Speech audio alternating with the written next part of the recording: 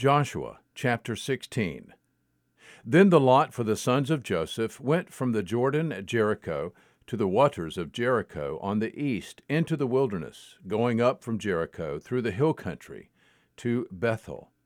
And it went from Bethel to Luz, and continued to the border of the Archites at Adaroth.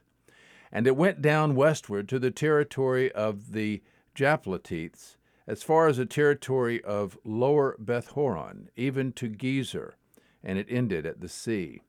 And the sons of Joseph, Manasseh, and Ephraim received their inheritance. Now this was the territory of the sons of Ephraim, according to their families.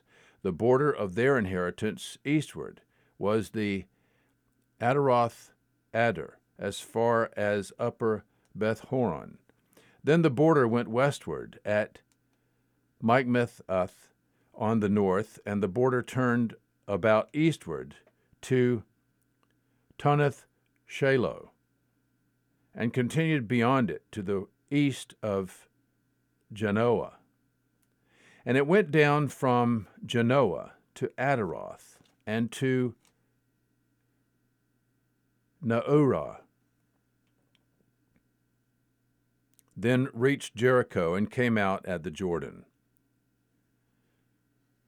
From Tappuah the border continued westward to the brook of Cana, and it ended at the sea. This is the inheritance of the tribe of the sons of Ephraim, according to their families, together with the cities which were set apart for the sons of Ephraim in the midst of the inheritance of the sons of Manasseh, all the cities with their villages.